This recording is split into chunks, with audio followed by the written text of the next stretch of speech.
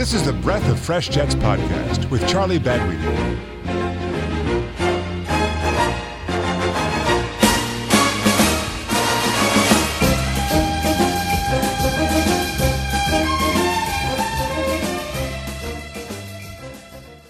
In typical Breath of Fresh Jets podcast fashion, right after I ended the episode on Friday, the Jets made another move, signing Bills tight end Tyler Kroft to a one-year deal worth about $2 million.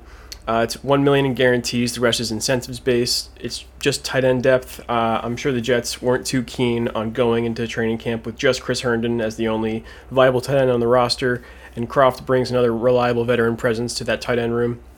I imagine Ryan Griffin will be cut in the coming weeks along with this move. We have Trayvon Wesco also on the roster, and our tight end room is going to be really important going into 2021, especially with the new offense that Coach Sala and Coach LaFleur are going to install.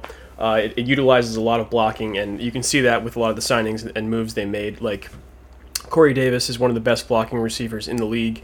Denzel Mims out of college was already a great blocker. Herndon's a great blocker, and now we have Kroft. It's going to be really important to set up that run game and the pass game. So great move by the Jets, obviously, and I think we're set on the tight end position, at least for the rest of the offseason.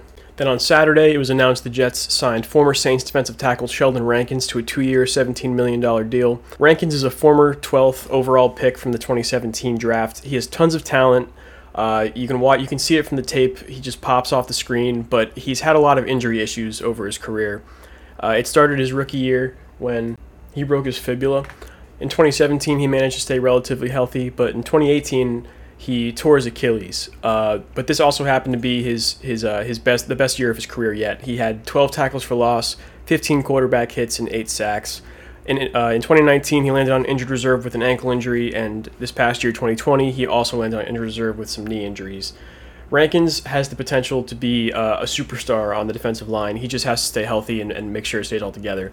But on a bigger note, the Jets' defensive line has suddenly become arguably top 10 in the league. You got guys like Quinnen Williams, obviously Sheldon Rankins, Carl Lawson on the edge, John Franklin Myers, Lorenzo Fatukasi, Jabari Zuniga. All these guys have so much potential, and I think Robert Saleh is the perfect guy to bring out the potential in each and every one of these guys. And honestly, if we're able to make some moves in the backfield and the secondary, I really think this defense has the potential to be top 10 this year. But as of right now, our two starting corners, Bless Austin and Bryce Hall, two really young guys, didn't play their best. Maybe it's because they're young, maybe it's because they don't have it, but Joe Douglas needs to make some moves here in the secondary. But on the bright side, I think he showed his hand a little bit in free agency, what their plan is for the draft. He's obviously going to be targeting interior offensive line and cornerback early. I plan on doing another mock draft relatively soon, definitely before the draft, maybe one or two. Yeah, there's still a few good corners out there in the market right now. Guys like Richard Sherman, Steven Nelson, who just got cut by the Steelers, Nickel Roby-Coleman, Ryan Poole is still out there. He could be brought back. The only thing is we need help in the secondary. But another thing I'm really excited about in the defense is our safety position. So before, it was just Ashton Davis, second-year player, and Marcus May. But with the signing of LaMarcus Joyner, I really think there's potential here. I think Joyner is going to start at free safety. May will start at strong safety, and Saleh will use Ashton Davis as a hybrid safety linebacker all over the field. He'll play in the slot. You can play linebacker. You can play safety. I'm really excited about the defense. I don't know if you can tell, but I think definitely that's going to be our strong point going into 2021. This defense is going to be fired up. They're going to be well coached. They're going to be disciplined. And I think they're going to be top 10, at least. So in other NFL free agency news, there was a lot of moves made even after I ended the episode on Friday. This past weekend, there was a lot of moves made.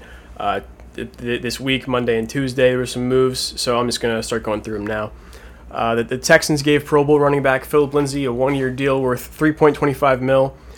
You can see from this contract that the running back market in this offseason has been super dry. No running backs are getting paid. The only guys who got a decent amount of money were guys like Chris Carson, who got a nice extension from the Seahawks, 2 years, $14 million. Aaron Jones got a nice extension from the Packers before free agency started. But yeah, it's tough out there for RBs right now, gotta say. Former Jet Jordan Jenkins signed a 2-year contract with the Texans. Jenkins was a Jet for 5 years. He's a high motor guy. Drafted by the Jets in 2016 by then GM Mike McCagnon. He never got that second contract he was looking for from us, but he's going to go to the Texans on a 2-year, nothing crazy, but he'll have a chance to improve his value. In maybe 2 years, he'll hit the market again, and maybe he'll get a bigger contract. The Cowboys agreed to terms with former Falcons safety Keanu Neal on a 1-year, $5 million deal because he's not going to be playing safety anymore. He's going to be playing weak side linebacker for the Cowboys. And before Neal signed with the Cowboys, he was in between the Jets and the Cowboys. And obviously he picked the Cowboys from what I'm saying, but kind of a miss. I would have been really excited to see Keanu Neal in a Jets jersey. I think he's Jamal Adams Jr. He can do anything that he does. I would say even better in coverage, and I think he would have been a great tandem with Marcus May at that safety position. They were teammates together at Florida in college, so that would have been fun. I guess $5 million in Texas is more than $5 million in New Jersey, so I can't say I blame the guy. The next big splash from the weekend was the Giants inked Kenny Golladay to a 4-year, $72 million deal with a max of $76 million with incentives and $40 million guaranteed. So the top wide receiver is off the market. The Giants scooped him up. And I'm just going to say Daniel Jones has no more excuses. He's heading into year 3. If he can't take this Giants team with all the moves they made on defense, they got him as wide receiver 1. I'm sure they'll address the offensive line in the draft. If he can't get this team to compete for at least the division, it's time to move on.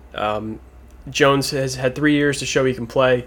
He's shown he's very similar to Sam Darnold in that sense, where he's shown flashes, but then there's also those boneheaded plays where you're like, what are you doing, man? But the love-hate relationship between Dave Gettleman and Giants fans continues, and I guess we'll see where it goes from there. Eagles wide receiver Deshaun Jackson signed a 1-year deal with the Los Angeles Rams. After the Rams lost Josh Reynolds to the Titans via free agency, they needed to get a third receiver. And Deshaun Jackson, obviously getting up there in age, but still one of the better deep threats in the game right now. Gets Matthew Stafford a new weapon. So now the Rams will be rolling out with another great wide receiver trio. They always have a great receiving trio. Robert Woods, Cooper Kupp, and Deshaun Jackson. The Giants' last splash of free agency was signing former Titans cornerback Adoree Jackson to a 3-year, $39 million deal with the New York Giants. Now, this is a lot of money for a guy who, as talented as he is not always available. He's been hurt a lot the past few years, ever since he's been drafted. He was a first-round pick and never really lived up to that billing.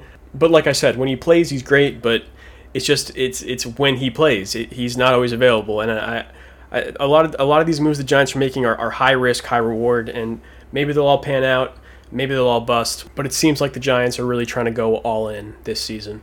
The Falcons signed fantasy football hero and former Panthers running back Mike Davis to a 2-year deal worth $5.5 million, with $3 million fully guaranteed in year 1. Mike Davis was the backup for the Panthers last season and really stepped in well when Christian McCaffrey went down with that hamstring injury. I believe it was a hamstring. And also filled a lot of holes on fantasy teams last year because everyone was drafting CMC in the first round, first overall. And when he went down, a lot of guys got screwed, but Mike Davis was there to pick up the slack, and he was great. So I don't know if that's obviously going to translate to the Falcons. I don't know if he's going to start. I know they still have Ito Smith. Todd Gurley's a free agent, so that they're just trying to get some depth in that running back room, and Mike Davis is the perfect veteran guy to have in there to teach some young running backs how to play the position in the NFL. The Packers re-signed Buccaneers MVP cornerback Kevin King to a 1-year, $6 million deal. I'm joking. Congrats to King. Even after a tough postseason, he still gets a second contract from the Packers. The Eagles signed former Super Bowl MVP quarterback Joe Flacco to a 1-year deal to be the backup. I guess he'll have a chance to compete with Jalen Hurts in training camp for that starting job. I mean, Flacco statistically was the best quarterback the Jets had last year, so that's good backup depth. I would have liked to keep him around as the backup here in New York, but he's not really a scheme fit to what LaFleur's bringing to the offense. He's more of the standard pocket passer kind of guy, and the Shanahan-LaFleur offense requires a mobile quarterback, someone who can get around the pocket, move around, and that's the opposite of Joe Flacco. Here's a guy I thought the Jets were going to be in on. Former 49ers defensive end Kerry Hyder agreed to a 3-year, $16.5 million deal with upside to $17.5 million with incentives to the Seattle Seahawks. A very sneaky, good second wave of free agency signing for the Seahawks. Hyder had a career-high 10, I think it was 9.5 sacks last year, and he has the ability to rush the passer well at that defensive end position, and great pickup for the Seahawks. You're listening to The Breath of Fresh Jets with Charlie Badweeny.